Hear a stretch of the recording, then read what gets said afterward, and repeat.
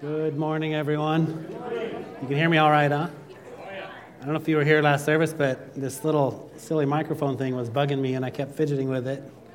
And I was reminded by somebody, a very caring young elderly man, that reminded me that if I had actually a head of hair, it would probably stay in place a little better. It's all right, though. It doesn't bother me not to have hair.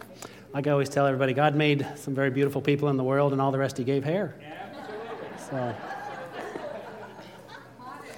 yes. I don't know if you guys have seen that commercial playing. And the guy says, "I'm so modest, I can admit my fault. My greatest fault is that I don't realize how great I really am."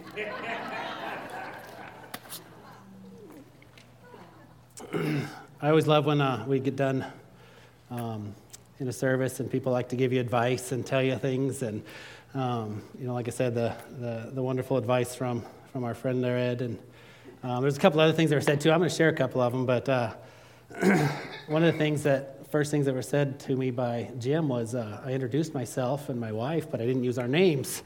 So everybody was saying, "Hey, you, hey, you." So anyway, I'm going to introduce our names today. My name is Matt. Most of you probably know me, but Matt Ham, and my wife, Christine. Go ahead and raise your hand up. She works alongside Pam in the office. They do the administration work here, and you guys probably are very familiar with Christine, and probably not so much with me. But I thought for a minute I'd share kind of who we are and how we got here to Redwood. Like I said, I'm going to repeat our names again, Matt and Christine. That way Jim's happy when I get done. Coming December, this next December, we will have been married 30 years. And I tell you that not because we have it all figured out and we've got things together, but just to share with you guys the fact that it was a faithful God that saw us through all of that. It's been amazing to look back over the years and see how He's orchestrated things from behind the scenes, and even through our difficult times and the times when we weren't believers and we were young. We were both fairly young when we got married. I was 18 and she was 19, or I was 19 and she was 18. And yet we can look back and see God's faithfulness as He continued to woo us to Him. And, years later, we had been married quite a few years before we came to know Christ. And at that point in our lives, things changed, and the love of God became the central focus of our lives and our marriage. And it was all because of Him.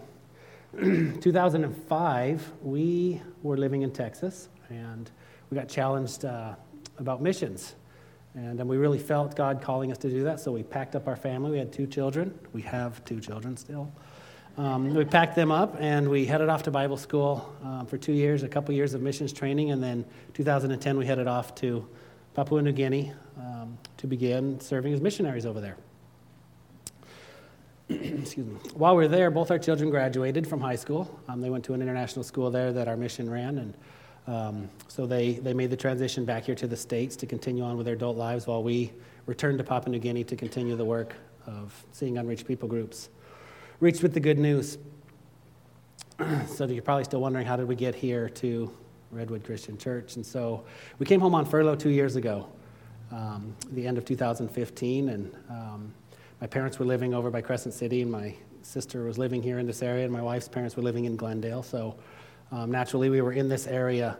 And while we were home, we began to see some dynamics within our families, especially with aging parents, that was probably going to prevent us from returning back to Papua New Guinea. And so we had been communicating with friends in churches, and some very dear friends of ours that we consider mentors had challenged us with this idea that God's command to honor your father and mother. And we realized that is just as strong a command as any others, and especially to go and make disciples. So we chose to stay home for the sake of our parents, to be here close to help take care of them.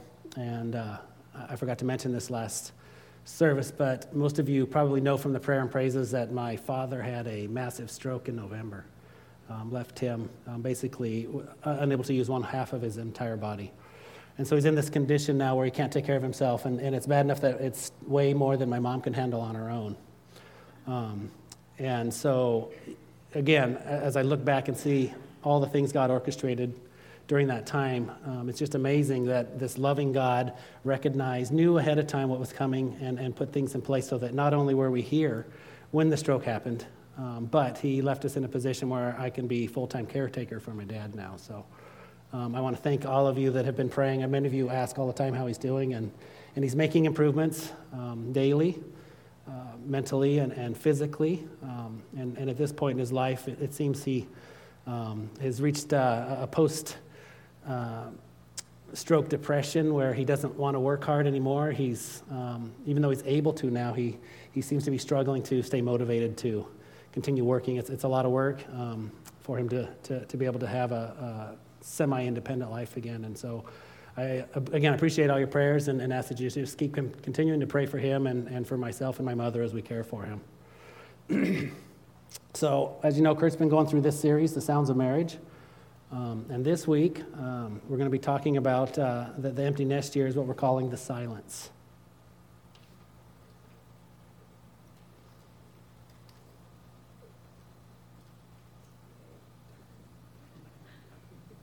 That's a little awkward, huh? There's some reason there's this awkwardness to silence. When we were living in Papua New Guinea, we would regularly Skype and FaceTime with our family, friends, our children back here in the States. And, you know, there was always that excitement in the first few minutes of everybody interrupting each other to catch up on what's going on in each other's lives. And inevitably, there was this point when we ran out of things to say and we just stood there staring at each other on computer screens. And there was this awkward silence, and my wife is famous for always blurting out awkward silence, like somehow we're going to start talking again when she says it. But there is this awkwardness to silence. And the silence we're talking about this week is the empty nest, this time in your life when the children have moved out, the house is becoming empty. There's this strange silence that hasn't been there before. No pitter-patter of little feet running around getting ready for school in the morning. No more bickering, arguing in the morning over breakfast, over who's doing what to whom, and the sounds of playing in the backyard or screaming as somebody tried to do X Games upstairs on the bed. And yet, the silence that seems so awkward doesn't have to be. It can be an awesome time. I'm going to pray real quick, and then we'll kind of jump into this. Heavenly Father, we just ask that you would be here with us here today, that you would open our hearts and minds to hear those things you have for us today, to challenge us in those areas we need growth. I pray that you would move me out of the way and speak through me, and that these words that I say would be truth and challenging to all of us as we look to grow closer to you. In Jesus' name, amen. So the question is, why is this silence so awkward? And I believe that most of us, when the children come, we begin to focus our time on raising children. We begin investing so much time in raising our children that we often neglect the marriage relationship. The kids begin leaving the home, and suddenly you're sitting across the table from your spouse, possibly seems like a stranger, somebody you're not used to talking to alone, not used to being alone with. And the problem is that the empty nest doesn't create the problem. The empty nest is revealing a problem that's been there all along. Parenting is for a season, but our marriages are for a lifetime. That's the way God created them to be. So when we lose focus of that and we begin to focus all our time on our children, we lose this idea of this marriage, this most important relationship we can have here on earth. But I think even more important, the first and most important relationship we have is with God himself. In Matthew 22, the Pharisees were trying to trip Christ up, and they asked what the greatest commandment was. And his response was to love God and love others. And he put them in that order, I think, for a reason, because as we grow to love God more and more, it becomes easier to love others, those around us. And I believe ultimately our meaning and purpose in life comes from living out the greatest commandments. So I think what we're going to do today is we're going to turn over to Genesis 2, chapter 18. We're going to begin at the beginning, and I think he's got a slide ready for us as I read through Genesis 2, verses 18 through 24. Then the Lord God said, "It is not good for man to be alone. I will make a helper who is just right for him." So the Lord God formed from the ground all the wild animals and all the birds of the sky. He brought them to the man to see what he would call them. And the man chose a name for each one. He gave names to all the livestock, all the birds of the sky, and all the wild animals. But still there was no helper just right for him. So the Lord God caused the man to fall asleep. While he slept, the Lord God took out one of the man's ribs and closed up the opening. Then the Lord God made a woman from the rib, and he brought her to the man. At last the man exclaimed. This one is bone from my bone and flesh from my flesh. She will be called woman because she was taken from man. Goes on to say, this explains why a man leaves his father and mother and is joined to his wife, and the two are united into one. Oftentimes we tend to focus on the first half of verse 24 where it says, the second half of verse 24, this idea of a man and woman being united together in marriage, and that's usually where we end up camping out. But I wanted to move back up to the first half of the verse that says that a man leaves his father and mother. I believe that this is the formula God gave us for the family unit. This idea that the man-woman marriage relationship is permanent and the parent-child relationship is temporary. When we reverse those roles or get those mixed up, like I said, we end up neglecting this most important relationship God gave us in our spouse. The idea is that God gives us children so that we can raise them so that they can leave the home and be joined together with another. That's the formula God gave us for our family units. We were never meant to be our children's best friends. As difficult as that is to hear, it's just not the way it is in Scripture. And they were never meant to be the center of our world. Instead, they were meant to be a stewardship. This idea that we're raising them so that they can be productive members of our society. We must be willing to release them into the world, learning how to entrust them to God so that He continue to do the work that only He can do in their lives, a work that we cannot do without Him. I read this really neat verse, or a commentary from Wiersbe on this verse about the husband and wife, and I want to share it with you guys today because I think it paints this really pretty, beautiful picture of what marriage is. Talking about the Adam and Eve, and at the moment God created her out of Adam's rib, he says, Eve, was made from him. She was made for him, and he needed her. Therefore, they will always belong to each other and lovingly serve each other. And it's a beautiful picture of what marriage was meant to be. And if you notice in there, there's in that verse, the only mention of children is of them leaving the home, not of them being the central part of the home. Because the marriage relationship was meant to be the most important, closest relationship we can have in this world. When I got done last service, one of the men came up to me, one of the older men in our church, and his wife has passed, but he said to me, the greatest thing that ever happened in their marriage was the day they realized that they were best friends. We weren't meant to be best friends with our children. We were meant to be best friends with our spouse for a lifetime. So, as I said earlier, I think our first and most important relationship we can have is with God Himself. We cannot separate our relationship with God from our relationship with our spouse, from our relationship with our children or those around us. All our relationships should reflect and resemble that relationship we have with God. Here I am fidgeting with this thing again. Dang it, if I just had some hair. And I believe the marriage institution was intended to most closely resemble that close, personal, intimate relationship that God desires to have with us. It's meant to be a beautiful picture that attracts people to Himself. And it provides a unique environment for us to display God's image to the world. I believe the greatest thing we can do for our children is to show them that beautiful picture of our marriage relationship. As we do that, it's going to draw them to God. Not only that, it's going to draw others to God around us. And that was God's intention with the marriage relationship. It's interesting when you think about our most important relationship being with God. When you go back to Genesis, you flip over from this beautiful time of creation when God created the man and the woman, and everything was perfect and good. And then the very next chapter, there's something sinister going on. Something's about to change. Satan enters the scene, but you know what's interesting is he doesn't attack Adam and Eve's marriage. You know what he attacks? He attacks their relationship with God. He begins to introduce doubt into their relationship with God. Why does he do that? Because Satan's smart and he knows where to attack, where he's going to do the most damage. And with God being the most important relationship we can have, he knew that was where he needed to begin. The outcome of the broken relationship with God was a broken relationship with each other. And like a domino effect, it begins to cascade down into every other relationship. Satan attacked where the most damage could be done. Every relationship we have as believers is directly affected by our own personal relationship with God.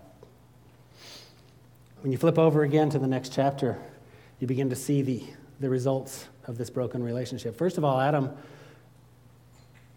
and Eve become ashamed that they're naked together.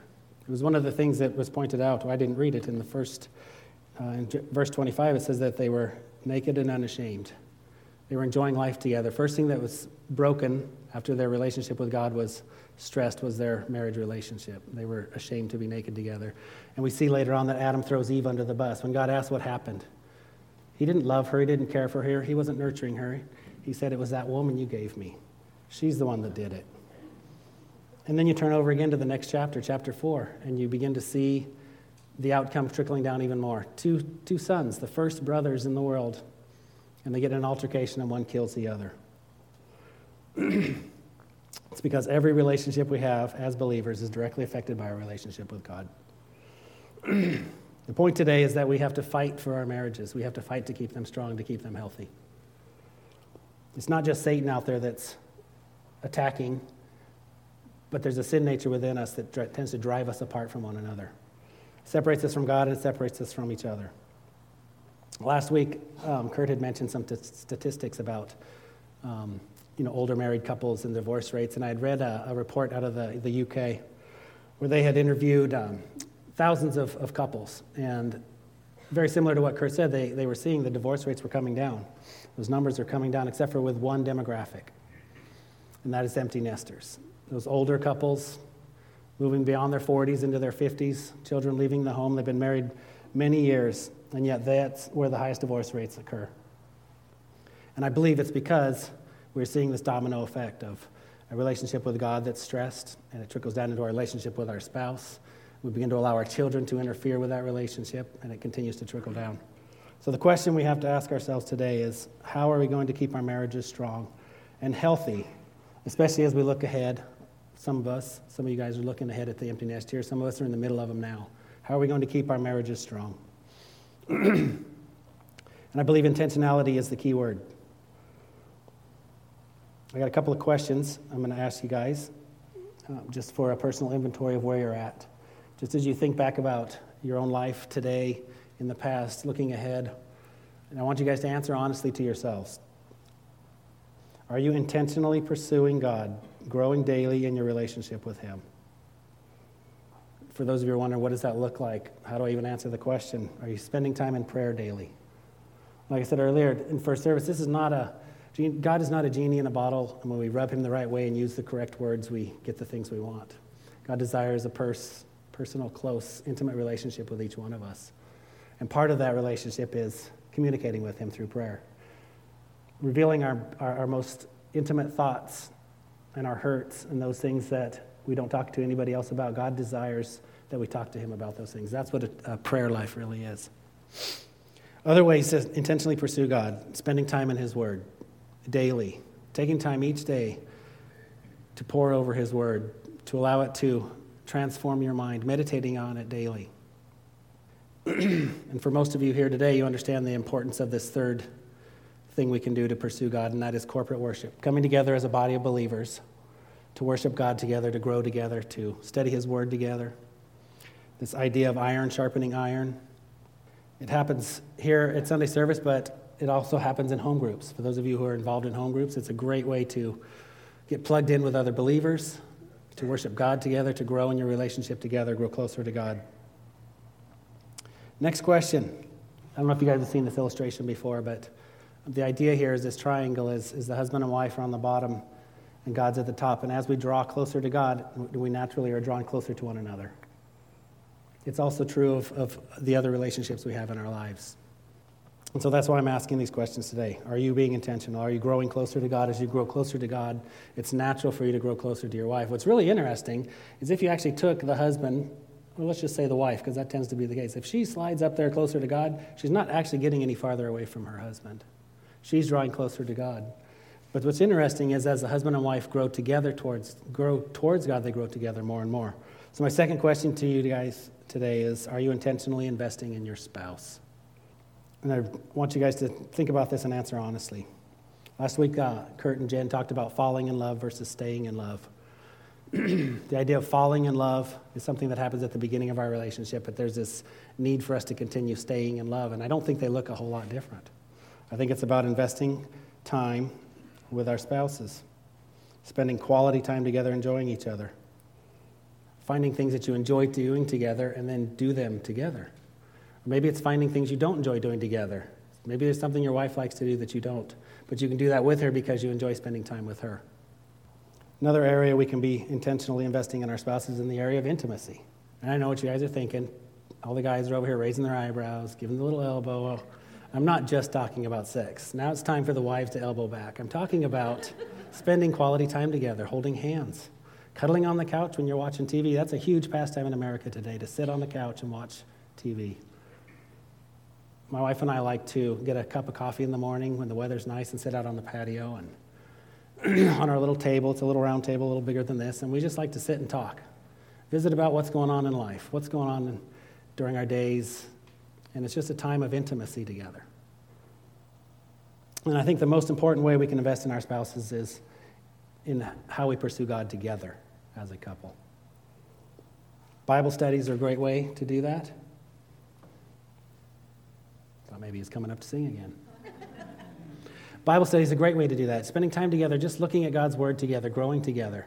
Talking about Sunday morning sermons, those things that are challenging you each day about your walk with God. Share those with your spouse. Talk together about how you can grow together. I think the most important thing we can do, one of the greatest, most rewarding things we can do as a couple is to serve God together. Our greatest value as a couple is not in our home, it's not in our family, but it's in what we together can offer the world around us. And serving together is the greatest way to accomplish that. I told you that we were missionaries in Papua New Guinea for 6 years. And while we were there, both our kids graduated from high school. And we transitioned them back to the States and then went back. And now they were literally a halfway around the world. There was no way we could see them. We knew there was going to be at least 2 years at a time we would not be able to see them face to face, be a part of their lives. But what's really interesting, like I said earlier, we could look back and we can see God orchestrating things in our lives. And we see that God had us in a place where we were serving full-time in ministry.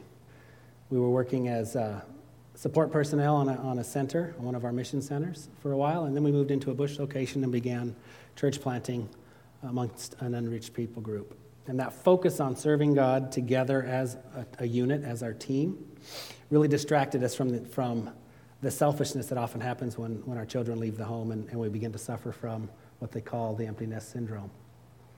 And I say that because I want that for each of you. Those of you who are looking at the empty nest, here's a way that you can overcome the feelings of loneliness and the silence in the home is by serving together this wonderful God.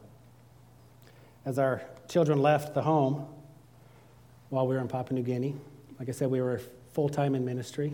Every day, all we did was serve and work to further his kingdom. And what's amazing is as they left the home, we began to have this new purpose. Our purpose originally was raising children. We focused a lot of our attention. Even when we were in ministry, we focused a good portion of our attention on raising children, making sure that they were going to be productive, independent, interdependent adults when they left the home. And as they left the home, that allowed us to have a new purpose. And it gave us better opportunities to be involved in those around us. And like I said earlier, our greatest, most important relationship we can have is with God. And together as a team, serving God is the greatest way to overcome the empty nest. So, as we look ahead to this week, this month, this next year, what are things we can be doing to help us grow in this area of strong, healthy marital relationships, especially in view of the empty nest? I think first of all, it begins with each one of us personally being intentional in pursuing God, drawing close to God and allowing him to draw close to you. It's a promise he makes in Scripture. And as that happens, we begin to see that all the relationships around us, every relationship we have, begins to be molded by that relationship we have with God, especially our marriage relationship. If you look through Scripture, it's amazing how many marital illustrations, words God uses to represent his relationship with his people. There's negative ones, there's positive ones. It's amazing how many, and that's why I believe that the marriage relationship is is meant to be the closest representation of our relationship with God that there is. So we need to pursue God. We need to be drawing close to Him and allowing Him to draw close to us and allow that to mold and shape our relationships we have in this world today. Those of us who are married, I think the most important thing we can be doing daily is to make every effort to stay in love. What does staying in love look like? Well, it doesn't look much different than falling in love. Like I said earlier, it's spending quality time together. It's not allowing children, your work, or anything else to interfere or come between you and your spouse. After all, your spouse is one of the most important relationships God's given you on this earth outside of Himself. So this week, I want you to find a fun activity to do together with your spouse. I don't care what it is. Just find something fun to do with your spouse. Not just this week, but continue to do it each week until every day you're finding ways to spend time together to become best friends with your spouse. This week, too, find some time to be intimate. Intimacy is one of those things that our society has twisted into some physical attraction, physical thing we have, and it's not meant to be that way. Yes, sex, that intimacy of sex is meant to be there, and it's meant to be something special that a husband and wife share, but there is so much more beyond that in spending quality time together, sharing your most personal, intimate thoughts together. So look for some time to be intimate. If you have children in the home, you can't do that with children around. Find time away from the children to be together, to grow in your love relationship. If your kids are gone, that's the perfect time. Oftentimes we just don't look for those opportunities. And then look ahead to the future. Look and begin finding ways that you and your spouse can serve God together as a team. Like I said, it's one of the greatest, most rewarding things you can do, is to see lives changed and to be doing it together with your perfect teammate. When you look back at Genesis, you see that God stated that Eve was this perfect workmate for Adam. That's what she was created for. They were created to work together, to be a team, to accomplish together what it was too difficult for Adam to accomplish on his own. God had given him work to do and God didn't realize, but Adam had to realize that he needed help doing it, and God created the perfect workmate for him. And that's what we're focusing on today, is our perfect workmate, being a perfect team with our spouse. Some of you are in the empty nest right now. Some of you may be looking ahead to the empty nest being just around the corner, maybe many years down the road. But for those of you who are realizing today that you have not invested the time you should in your marriage, you've allowed other things to distract you from your marriage, you've invested too much time in work, too much time in your children, too much time in any number of things, I want to say that it's never too late to fight for your marriage. It's never too late to invest in this relationship God has for you today. Our society is a throwaway culture. Everything we have is thrown away.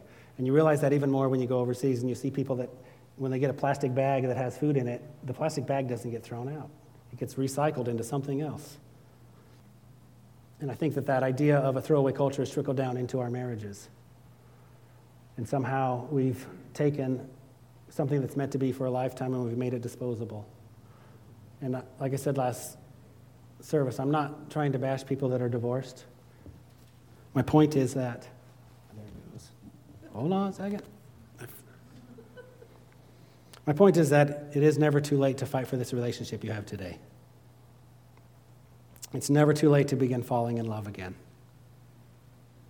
And so that's my challenge for each of you today as you go out into this week, that you would begin falling in love with your spouse again, that you continue staying in love with your spouse, and most importantly, that you would continue to pursue a relationship with God, a healthy, growing relationship that trickles down into every other relationship and molds how you interact with every other person around you.